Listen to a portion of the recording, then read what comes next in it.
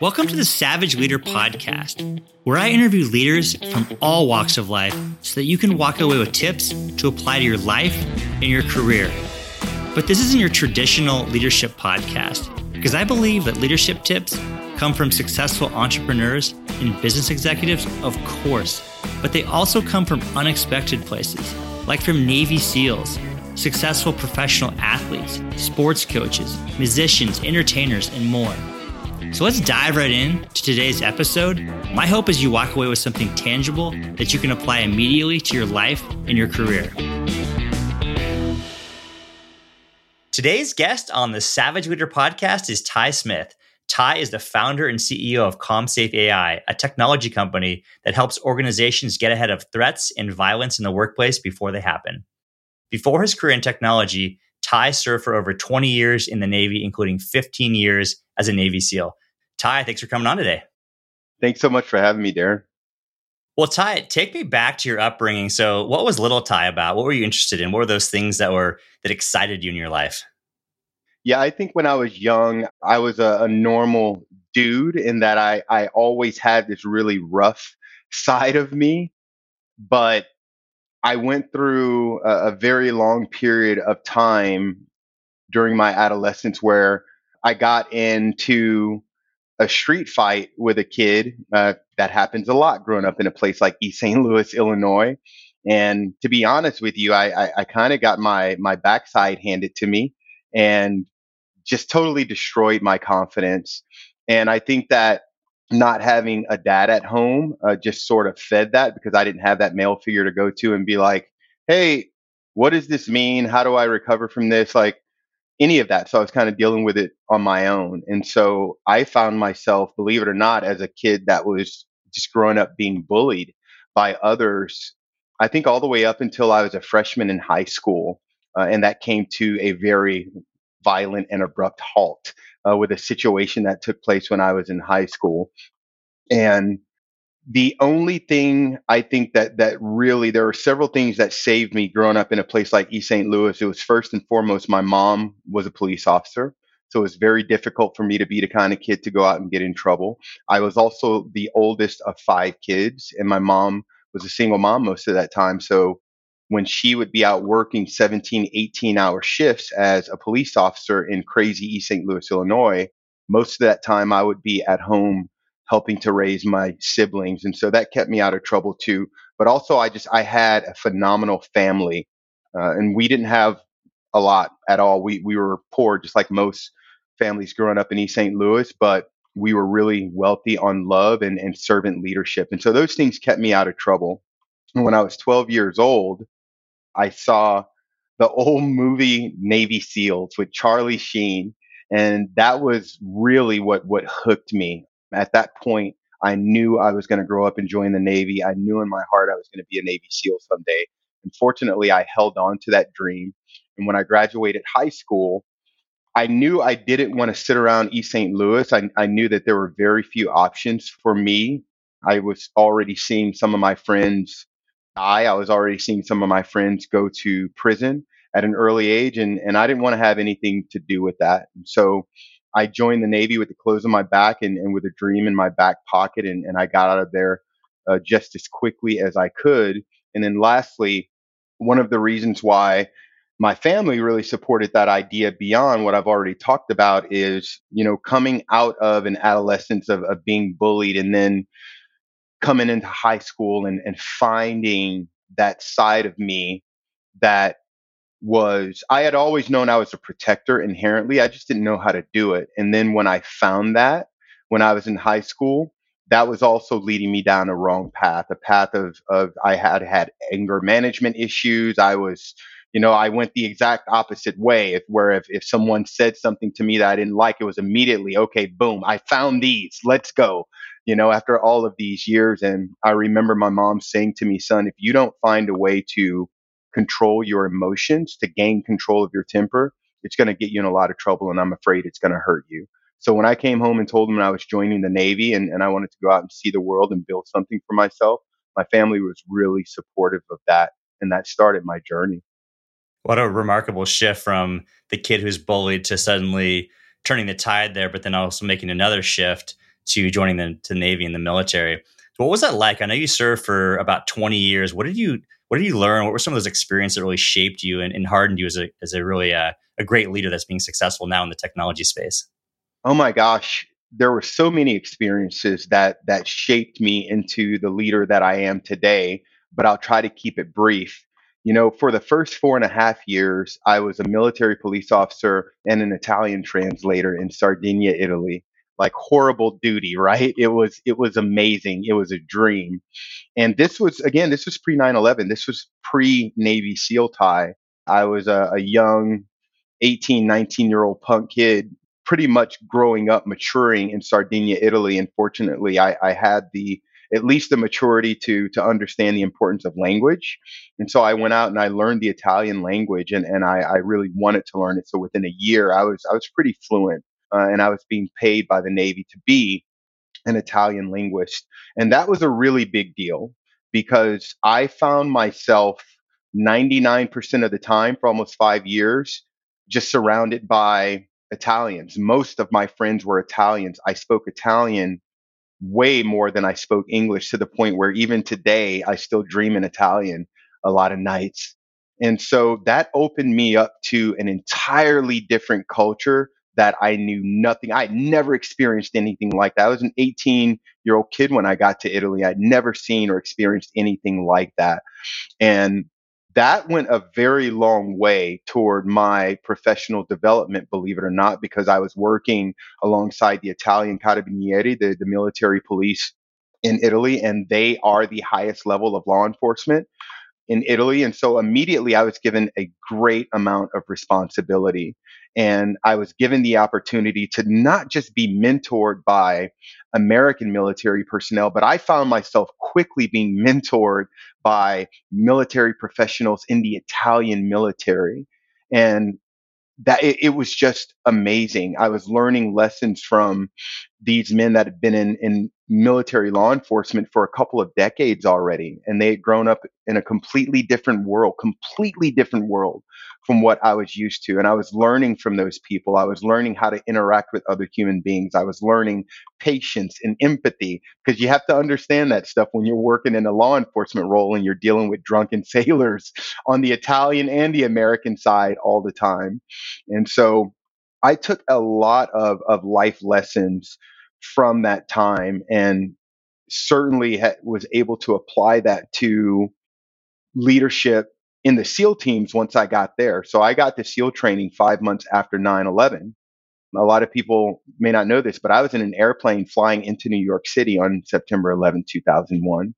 And fortunately, I wasn't in one of those planes that took down the towers and a part of the Pentagon. So when I got to SEAL training, everything in naval special warfare had changed immediately, and you could feel it in the air when I got there.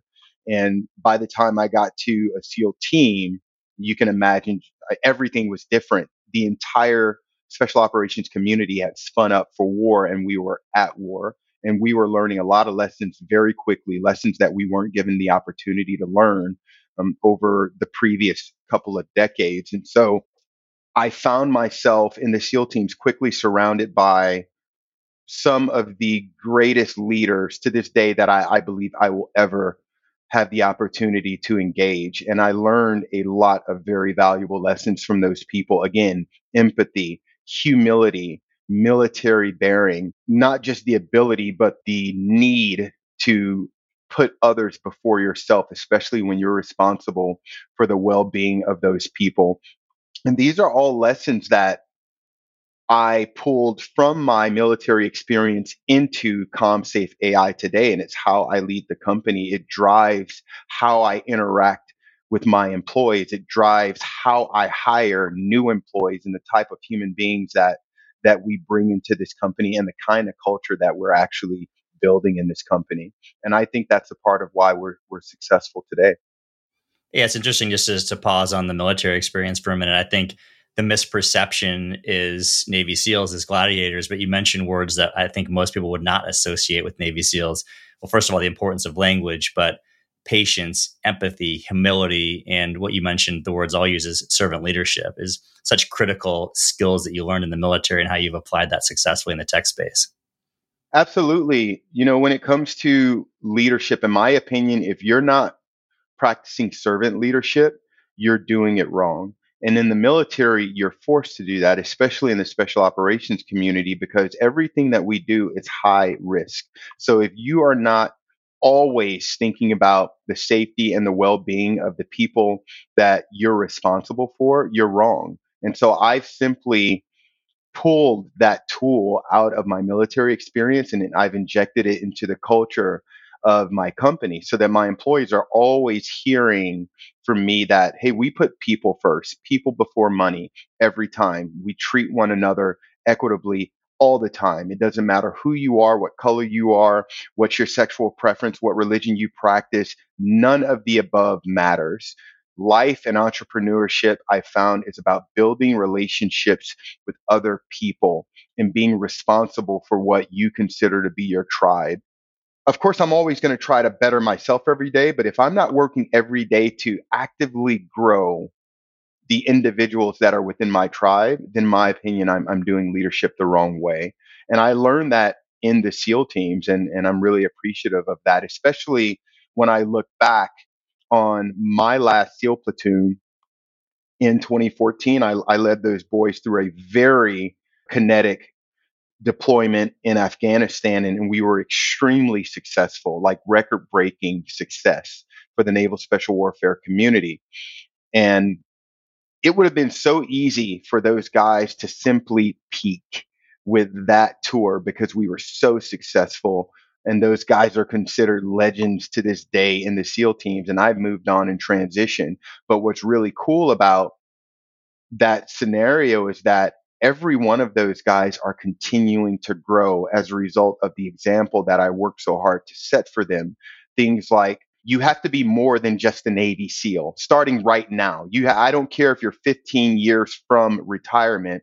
You have to be more than a Navy SEAL. You have to work to be a good father. You have to work to be a good spouse. How are you growing yourself? Are you going to college in your free time? These are things that these guys were hearing me say all the time.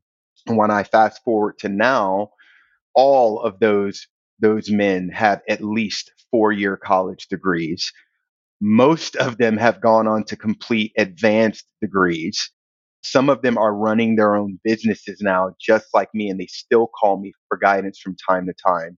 And so I get to look at that group of individuals and go, wow, look at how advanced their lives are as a result of the lessons that I taught them. And I'm not brilliant. These are lessons that I learned from my leadership when I was in their shoes. And so for me, that's what's most important. If you're not growing the people that you're responsible for, then you're doing leadership wrong. Yeah, I mean, I love that. So much richness there. You talk about just lifelong learning and constantly growing and getting better. Talk about mentorship and not just mentoring them when you're their senior supervisor within the teams, but also beyond that, you're a sounding board for them, a resource for them as they go throughout their career, because obviously navigating, especially that transition, is very challenging. And I'd love to hear just your opinion, because I know the transition process is really challenging. What was that like? Obviously, you learned so much from working in the teams. What was that transition like for you? How did you end up in organizational management and ultimately in technology? Yeah, it was really difficult. The transition from the SEAL teams into just life as a civilian was difficult. And for me personally, the first, I'd say 3 years were extremely difficult to the point where, to be honest with you, they almost killed me. And on the surface, I was totally squared away. I just completed my graduate studies at USC. I had stood up the business already. The business was finding success immediately. On the surface, everything with my transition seemed to be just fine. But in my head and in my heart, I was in turmoil. I was going through that identity crisis that plenty of guys had warned me about. I was dealing with the fact that out of nowhere, 6 tours in Iraq and Afghanistan caught up with me like a thief in the night. And it felt almost as though I woke up one day and the sun was just gone, and it wouldn't come back. And it wasn't until I reached a climax, an almost fatal climax, that I realized that, hey, this, I don't care how strong you are, this isn't a storm that you can withstand on your own. And I took a knee, I raised my hand, and I asked for help. And I let the people that I was asking for help know that I need help right now. I'm in trouble. And fortunately, I was able to get the help that I was asking for. And it started a long journey, a journey that I think I'm still on when it comes to transitioning out of that mindset, because the mindset you develop in the military, the culture that you're surrounded by in the military, it's so strong and it becomes your identity, no matter who you are. And it feels good when you're in the military. It's awesome. And it's not until you transition out of the military, and in my case, by at least a few years, that you can look back on that time and go, hey, yeah, that was a really special time. And I loved every minute of it. But now that I'm removed, I can actually see why certain parts of that culture contributed to the trouble that I'm in right now. And it's the acknowledgement of those variables that should allow you to now have the ability to look forward and go, okay, I'm going to take all of this stuff with me and keep it because it's really good and it's going to serve me and my future community. But there's a whole lot of stuff, baggage, that I need to start working right now to leave behind, and acknowledging the fact that this isn't going to be an overnight fix. This is going to take me a while, years, decades, even, to learn how to leave some of this baggage behind. And again, I'm still in that transition, but I'm in a much better place today than I was even just 2 or 3 years ago. So yeah, that transition was very, very difficult for me. And I'm glad that I was able to get through it. But again, there's just no way I could have done it on my own. Yeah, I mean, by the way, that's incredibly courageous for you to acknowledge that and to take a knee and to realize that you did need help. But I think people can relate to this on so many levels. Obviously, the added pressure and weight of some of the things you experienced in war, but just I think identity and creating that new identity for yourself, whether it's transitioning from an athlete. I know a member of friends who were incredible athletes growing up. They had a hard time, like the new adult version of themselves, that no one cared how many home runs you hit or how many points you scored in a high school game or a college game or whatnot. But how did you actually get through that beyond asking for help? And I know you're still on the journey of doing that, but what were some of the things that you did to actually get through some of those challenging times? So I still lean to this day on things like mental health therapy. I see a therapist once a week at least to this day, because again, I've grown beyond now acknowledging the fact that, hey, I need help dealing with this, to the point where I'm like, that's all I do is seek help to deal with this at this point. So talking to a therapist, understanding that it's okay to hurt. It's okay to be abnormal for the rest of your life. Because make no mistake, combat veterans are now abnormal for the rest of their lives. We are no longer normal human beings. And that's okay. It's really important for us to acknowledge that the fact that that is okay. But now we just have to learn how do we continue life given the experiences that we endured throughout our military service. But also things that make me feel good, doing things like hot yoga, doing things like Brazilian jiu-jitsu, getting out in the ocean and going surfing once or twice a week as my schedule allows me to. The things that I know mean something to my heart and that allow me to balance and literally rinse off stress in some particular cases.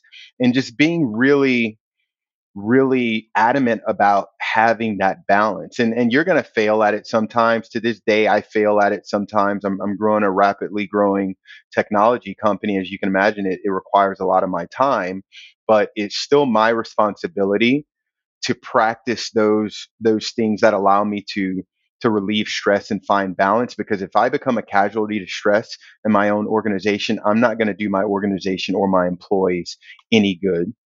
And so just acknowledging that, hey, these are things that, yeah, I do them for fun, but make no mistake, I need to do these things in order to maintain balance. But I think most importantly, Darren, it's going back to the first point of talking to people. The military does a really good job of creating quiet professionals out of us to the point that it becomes a detriment to your health, to your well being, because you close off so much that you just stop talking to people. I got to the point where I just stopped talking to my wife. I stopped talking to my kids. I stopped talking to my friends. I would just flat out tell my family members that you don't know who I am anymore. You know what I mean? It's like I'm a completely different person. I am not the person I was when I left home at 17, 18 years old. And I had to learn all over again how to tear down those walls and understand that it's okay to talk to people. It's okay to be vulnerable. It's okay to tell people that you're hurting and that you need help. It's okay to tell people, I'm in a mood today. I'm having a hard time today. And I think that I just can't harp on that enough, the importance of letting down those walls and opening up and understanding that it's okay to talk to people. It's a toxic mindset to think that if you're not a veteran, I don't want to talk to you. You're not going to understand. Maybe they're not going to understand, but make no mistake, you need to talk. You need to talk to them and you need to listen. I could keep harping on that, but I'm going to stop. I think you're picking up how important that is. Yeah, it just reinforces the point about vulnerability as well, whether that's a transitioning veteran and needing community and mental health support, but also just anyone in terms of just sharing some of the stressors that we've experienced. Obviously, the last year and a half have brought so many stresses for people. I had, a person that I respect a lot said, "Hey, we're all in the same storm. We're just in different boats," which I think is a great way to capture the experience of the last 18 months or so. Absolutely. I mean, we were pre-COVID, we were already trying to figure out how to attack the problem of veteran suicide. Pre-COVID, veteran suicide rates had already reached, a point of veterans killing themselves 21, 22 a day. 22 human beings taking their lives every day. And COVID just made that worse. A lot of people don't know, but veteran suicide increased by almost 20% during the COVID-19 pandemic because you had all these veterans that were already dealing with mental isolation, trying to figure out how to open themselves up and ask for help again. But now we put them in a position to where you can't even rely on the ability to lean on your brothers and sisters that understand you because you can't spend time with them. Now you're stuck in a house in your own head, swimming in that fear, uncertainty, and doubt and pain that you're already dealing with. It just exacerbated the problem big time. So yeah, it's a problem that we're still trying to figure out how to fix, and COVID-19 made it worse. Yeah, absolutely. I'd love just to ask you about the transition, another transition from getting bullied to being the big guy to being the military, now into entrepreneurship. What was that spark? How did you get into entrepreneurship and especially technology? Sure. So I always knew that I wanted to go into entrepreneurship. My plan was to transition out of the SEAL teams and over to the FBI. My plan was to work for the FBI for 5 to 10 years, just gain another 5, 10 years of experience, but in the federal law enforcement community. And then I was going to move on and start a company. I was interested in starting a personnel recovery company because kidnap and ransom is something that is near and dear to my heart. But I was just planning to go over to the FBI and get some more experience prior to doing that. And at the end of my naval career, prior to retiring, I got into Marshall Business School up at USC and got to USC and just really started drinking that entrepreneurship Kool-Aid. I mean, Marshall Business School is just the entire atmosphere is entrepreneurship. And in December of 2015, the Inland Regional Center in San Bernardino, California, experienced that active shooter scenario, killed, I think, 14 people at their holiday Christmas party, injured another 22. And after that happened, like a couple of weeks after that happened, a bunch of my friends and my wife's colleagues from the medical community were reaching out to me personally saying, "Hey, Ty, we're scared. This hospital or this clinic isn't providing us with any training. There are no programs in place. We have no idea what to do in the event someone comes in here and tries to hurt us or the patients. And you are literally the only person that we know that understands this kind of thing. So will you come and talk to us about how we stay safe?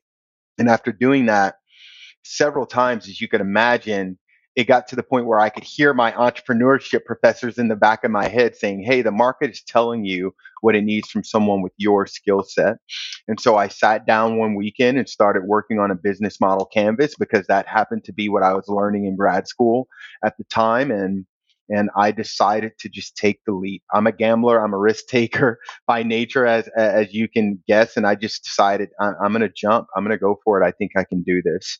And so I stood up Vigilance Risk Solutions, the predecessor to Commsafe AI, and we started out as a tech-enabled security consultancy, immediately addressing the active shooter threat and quickly expanding into physical security as a whole. And so we were working for some pretty big companies and building their security assessments. We were building their emergency plans.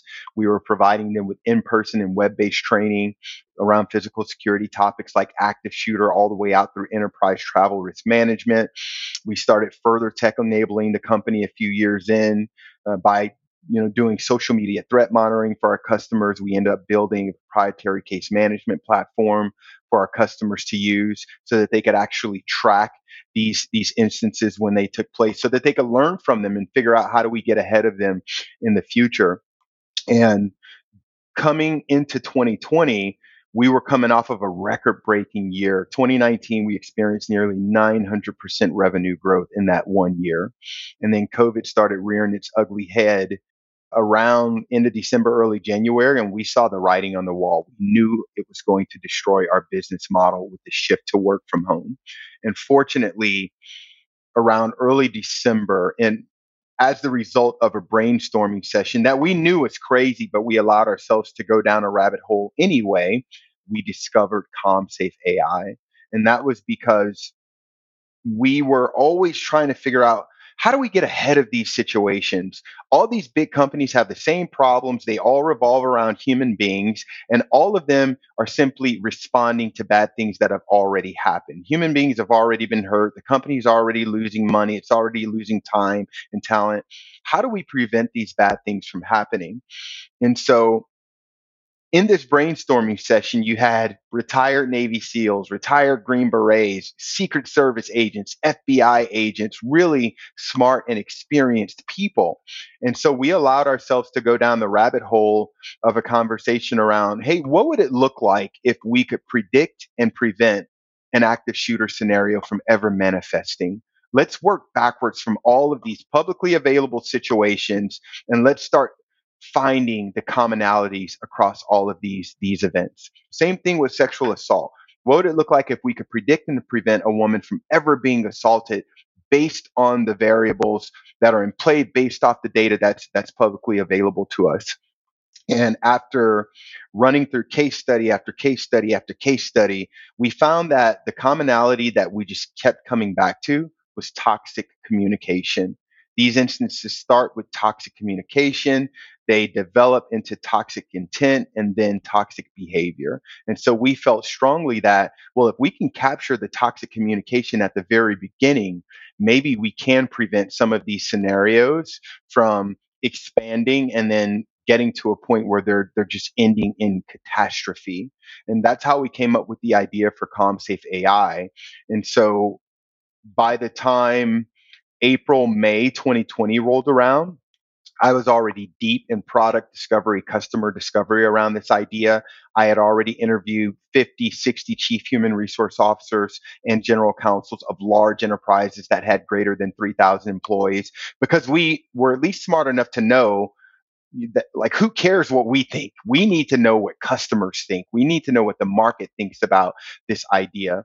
And so after doing so many of those interviews and gathering market data, we knew that this idea had legs to it. In fact, it could be very timely considering the changes we were seeing to the future of work, the shift to work from home. And so we decided to abandon our consulting practices and rebrand the company around this idea, bring an engineering team in house, and build a minimum viable product. And so that's what we did. And we are now Commsafe AI. What a just a great example of a pivot, but just in an unfortunate time. And you could have just run away from it and just put your head in the sand and said, no, we're just going to continue forward. But you saw a much bigger opportunity. What was it like? How did you actually make that pivot? Or it's more of an evolution, really, it sounds like. But what were some of the mindsets and things you had to do to be successful with that? Believe it or not, Darren, the market made it very easy for us to make that decision in a couple of ways. First and foremost, we quickly realized we didn't have a choice. All of those founders out there that were just very much so in love with their idea and just refusing to change, those companies are now closed. They didn't survive the pandemic. So we didn't have a choice. We had to find another way or the company was going to die. The other thing that made it very easy for us to make that transition was all of the data we gathered from the market. If we were just relying on our own ideas and going, oh yeah, I think this is going to be a great idea and it's going to work, I would have been very uncomfortable about making the decision to totally abandon the former business model. But it was because we had spoken with so many customers and gotten so much information from these big companies regarding how this product should be built, what features should be built into the product, when should those features be built into the product, how do we price the product, how should the product look and feel, how do customers want to interact with the dashboard, what should the dashboard look like. The market literally gave us all of those answers. And so, believe it or not, it made the decision really easy for me because I felt like we're not making this decision on our own. The market's making this decision for us. It's just our responsibility now to take all of that data and figure out exactly the steps we have to take in order to evolve into Commsafe AI. Because you're right, I don't consider it a pivot. I consider it an evolution because we're still attacking the same problem. We've just figured out a bigger, better, faster, stronger way to attack the problem and actually win and solve the problem. In the media, you hear all these stories, obviously active shooters, sexual assault, harassment, bullying. How big of a problem is it? Obviously, you had a chance to talk to all these heads of HRs. Just talk to me about some of the data and some of the things that you're seeing in terms of how pervasive that really is. Absolutely, it's a massive problem. So a lot of people don't know that toxic communication, conflict and violence in the workplace, and I'm talking instances of sexual harassment, racial discrimination, bullying, employees committing suicide, all of the above, it costs US businesses $528 billion every year in lost expenses and revenue. $528 billion a year is what it's costing US businesses alone. That we aren't even thinking about global scale, just US businesses. And in the wake of these instances, an employee's productivity decreases by up to 50% and for up to 18 weeks post incident. So when a company is trying to figure out, well, how is this problem hurting my bottom line? I just gave you the answer. If your employee that you are paying to show probably a really generous salary, if you're paying that person to show up every day and bring their A game every day, so they're contributing to achieving the overall strategic goals of the organization, but that employee is only firing at 50% of their ability, then you're losing money on that employee. That employee isn't producing the results that you are expecting of that employee, and it's not the employee's fault. So these numbers add up really, really fast and they hurt the organization. Take a look at Google. Google is currently paying employees a settlement of $310 million as a result of sexual harassment. Microsoft is currently battling a sexual harassment and racial discrimination lawsuit. Even the city of Los Angeles just recently paid employees a settlement of $36 million as a result of sexual harassment. So, yeah, this is a really, really costly problem. And unfortunately, it's getting worse as a result of the pandemic and the changes to the future of work. We were talking about some of those changes earlier that's causing people have poor mental hygiene, poor mental health, that isolation. So over the last 18 months, we've seen a massive spike in gun sales in the United States of America, record breaking gun sales. We've seen a massive spike in the sale of ghost gun parts, which means that there's individuals out there piecemealing together firearms that are totally untraceable by law enforcement. And when I consider the siege on our nation's capital several months back, that particular variable scares the daylights out of me. But we've also seen a massive spike in cyberbullying, cyber sexual harassment, cyber stalking, child abuse, domestic violence, homegrown terror. All of the above have skyrocketed as a result of the COVID-19 pandemic. So we have to keep in mind that as we reopen the workplace in the near future, even if it's at limited capacity, make no mistake, some of these variables are going to find their way back into the workplace. We're not just going to bring employees back to work and all of a sudden it's going to be kumbaya and all of that racial tension that we experienced over the last 18 months is going to stay out of the workplace. All of that political tension and drama that we experienced with this last election is just going to stay outside of the workplace. All of the xenophobia, the fear of, is it even okay to embrace my colleague that I haven't seen in person in months and in some cases a year, that discomfort. We can't just assume that it's going to stay outside of the walls of the workplace. And so we have to figure out how we're going to get ahead of those things because make no mistake, the problem is growing and it's growing fast. Absolutely. It's like COVID was just like more fuel on the fire. Problems that were already there, they were maybe invisible in some sense, but now they're really front and center, and we're all taking those things on head on. Without a doubt. So talk to me about what are some of the mitigation measures that Commsafe AI can really help. Obviously, it starts with toxic communication, but it unfolds beyond that, and the impacts are just really detrimental just at an individual, team, but also organizational level. So how does Commsafe AI really help in that capacity?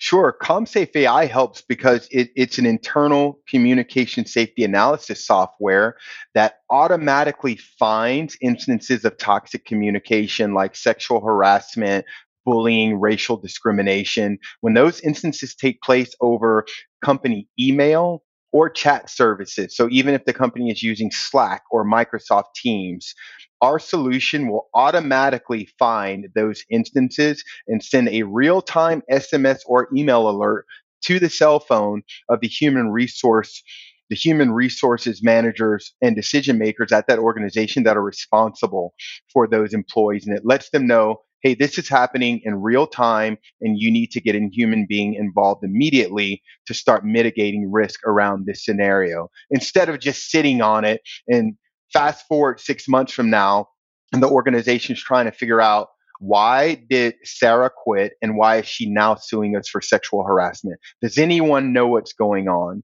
So companies don't have to worry about those hidden liabilities within their email and chat communications anymore because CommSafe AI is going to go out and find those instances for them and alert them in real time. And CommSafe AI also has the ability to look at that data retroactively in the event something happened in the company's past and they're afraid of it becoming a liability. They can use this solution to now discover those instances so that they can start mitigating risk around them proactively.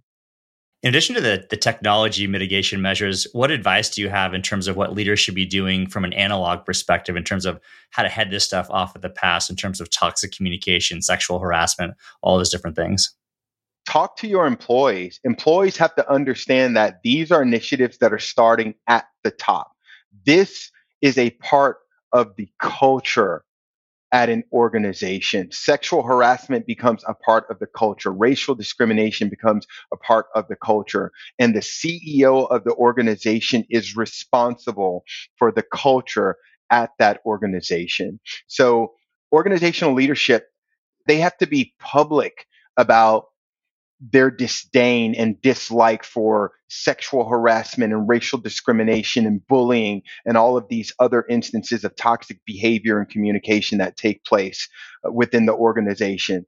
And organizational leadership, they have to be public to the point where they are not afraid to go out and engage consultants that can come in and help to improve the culture of the organization. They're not afraid to go out and engage technological solutions like Commsafe AI that allow them to get ahead of these situations.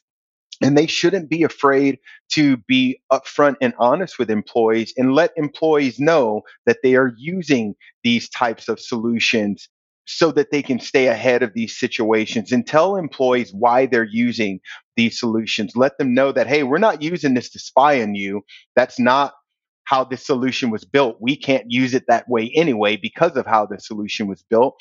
We're using this because we love you and we care about you, and you are not simply a means to our financial ends. We want to make sure that you are safe, and we want to take proactive measures in making sure that you're safe. Organizational leadership, leaders in general would be surprised how forthcoming, how hardworking employees will be if they know without a doubt my leadership actually cares about me. I'm not just another number to, I'm not just another employee cruising around the campus. They actually care about me and my well being. And they want to ensure that I'm growing as a human being, even beyond the organization, going back to that servant leadership. Yeah, something you mentioned in terms of empathy and communication. I came across something you wrote in terms of communicating more, not less. I thought something that's interesting you said was, don't leave your tribe to the mercy of the scary and readily available misinformation, which I thought was pretty interesting. 100%.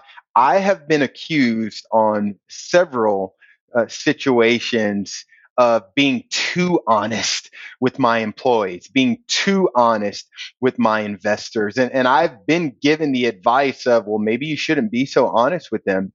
And that's just not me. Again, I'm going to give you the good, the bad, the ugly, even if my voice is shaking while I'm doing it.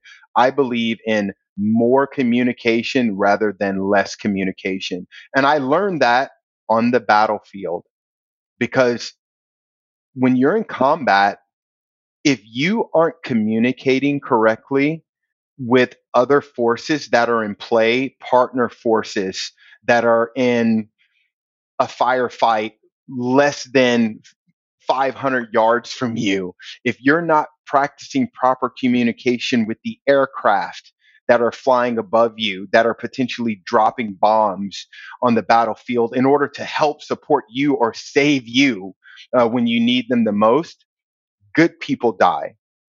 The wrong people die. And so I pulled that practice into entrepreneurship. And again, I would rather give my investors and my employees more information than less information so that they always know what's going on. If there's ever a time in my company where we're making moves to go this way, and there's employees over here, and it doesn't matter what their titles are, even if they're lower level employees, if they raise their hand and go, I had no idea we were doing that, I'm wrong. My team isn't wrong. The manager responsible for that employee isn't wrong.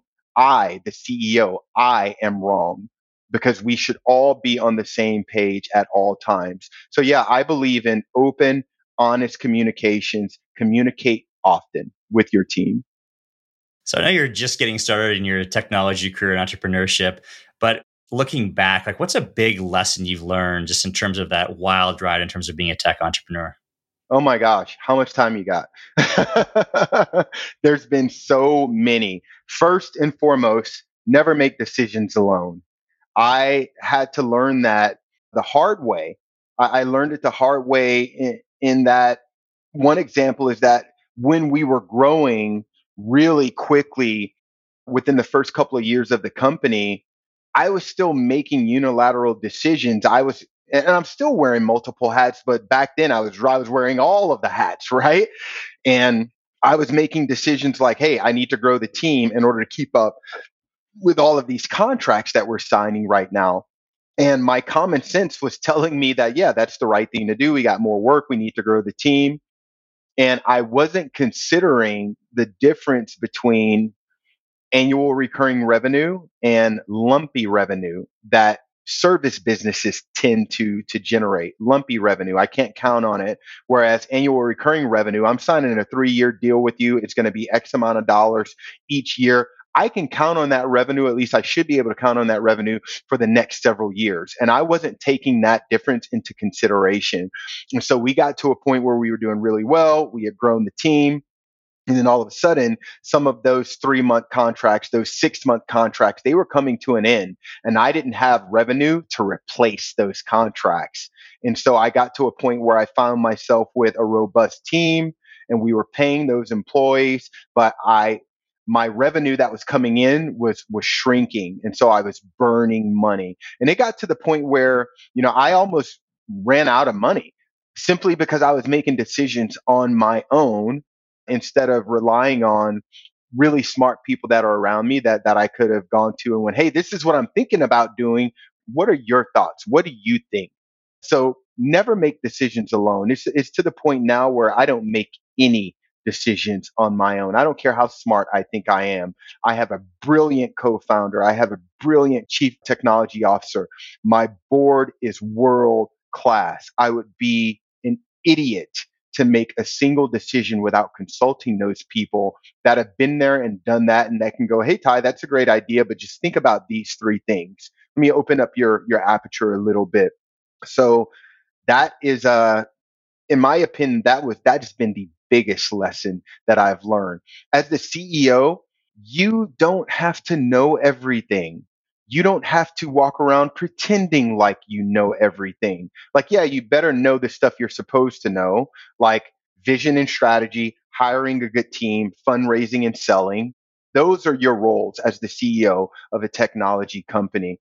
But even within those lanes, you still don't have to know everything because thinking that you know everything, it's going to get you in trouble fast. So I like to harp on that a lot when people come to me and they ask me for my advice regarding a business they're thinking about starting. I try to say, I tell them I burned a lot of time and money in the beginning by making mistakes that could have easily been avoided had I just asked people for advice. Another thing that is really important is culture. We've been talking about culture. The CEO sets the culture in the company. Okay.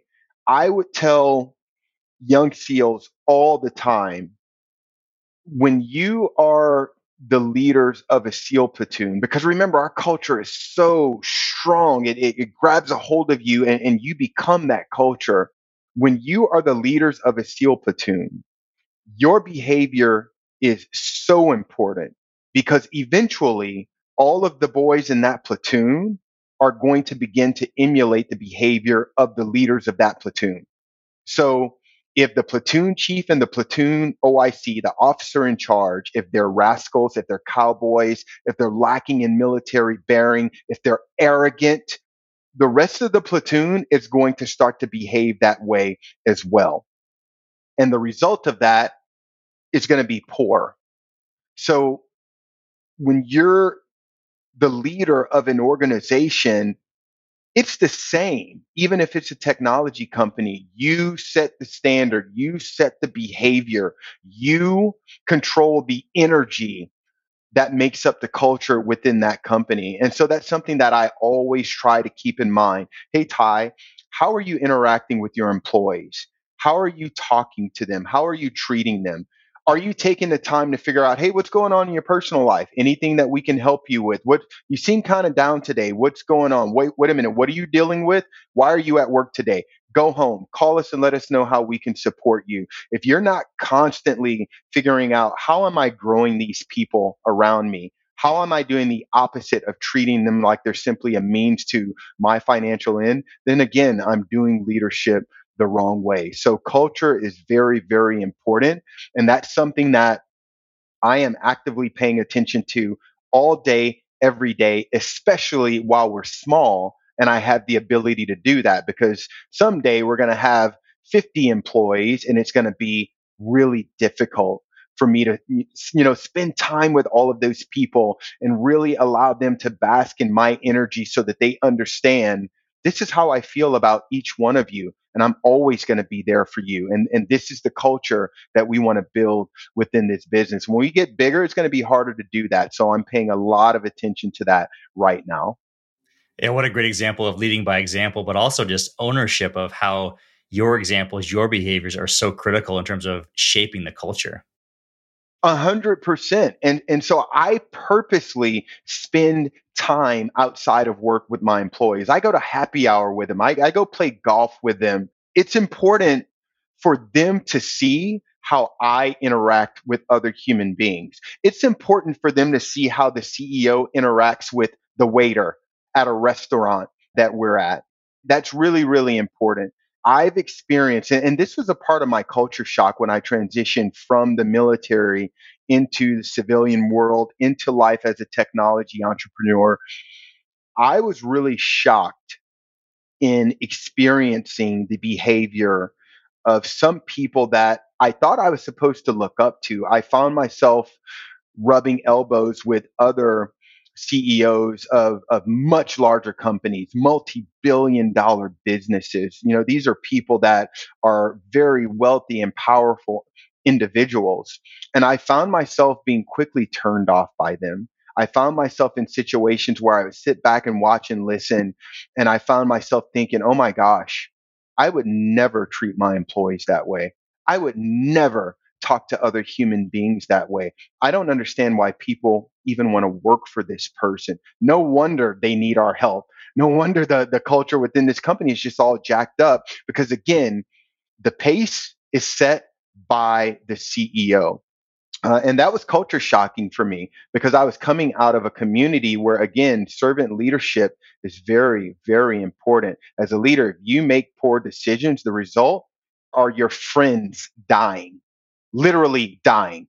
So that was really hard for me to deal with. And it was a lesson that I held on to. And again, I learned from that even because I was given examples as to how I would not lead once Commsafe AI becomes this massively financially successful company. I'm never going to allow that to go to my head. I'm never going to allow myself to set poor examples for my employees simply because I'm a financially wealthy person. So yeah, that's really important to me. Hey, always stay grounded. Just what a great principle in life, regardless of your success or your stature. Humility will take you a very long way. So what's next for Commsafe AI? What's next for Ty? I'm really excited. We're in the process of closing our second financing round right now. We're closing our first equity round.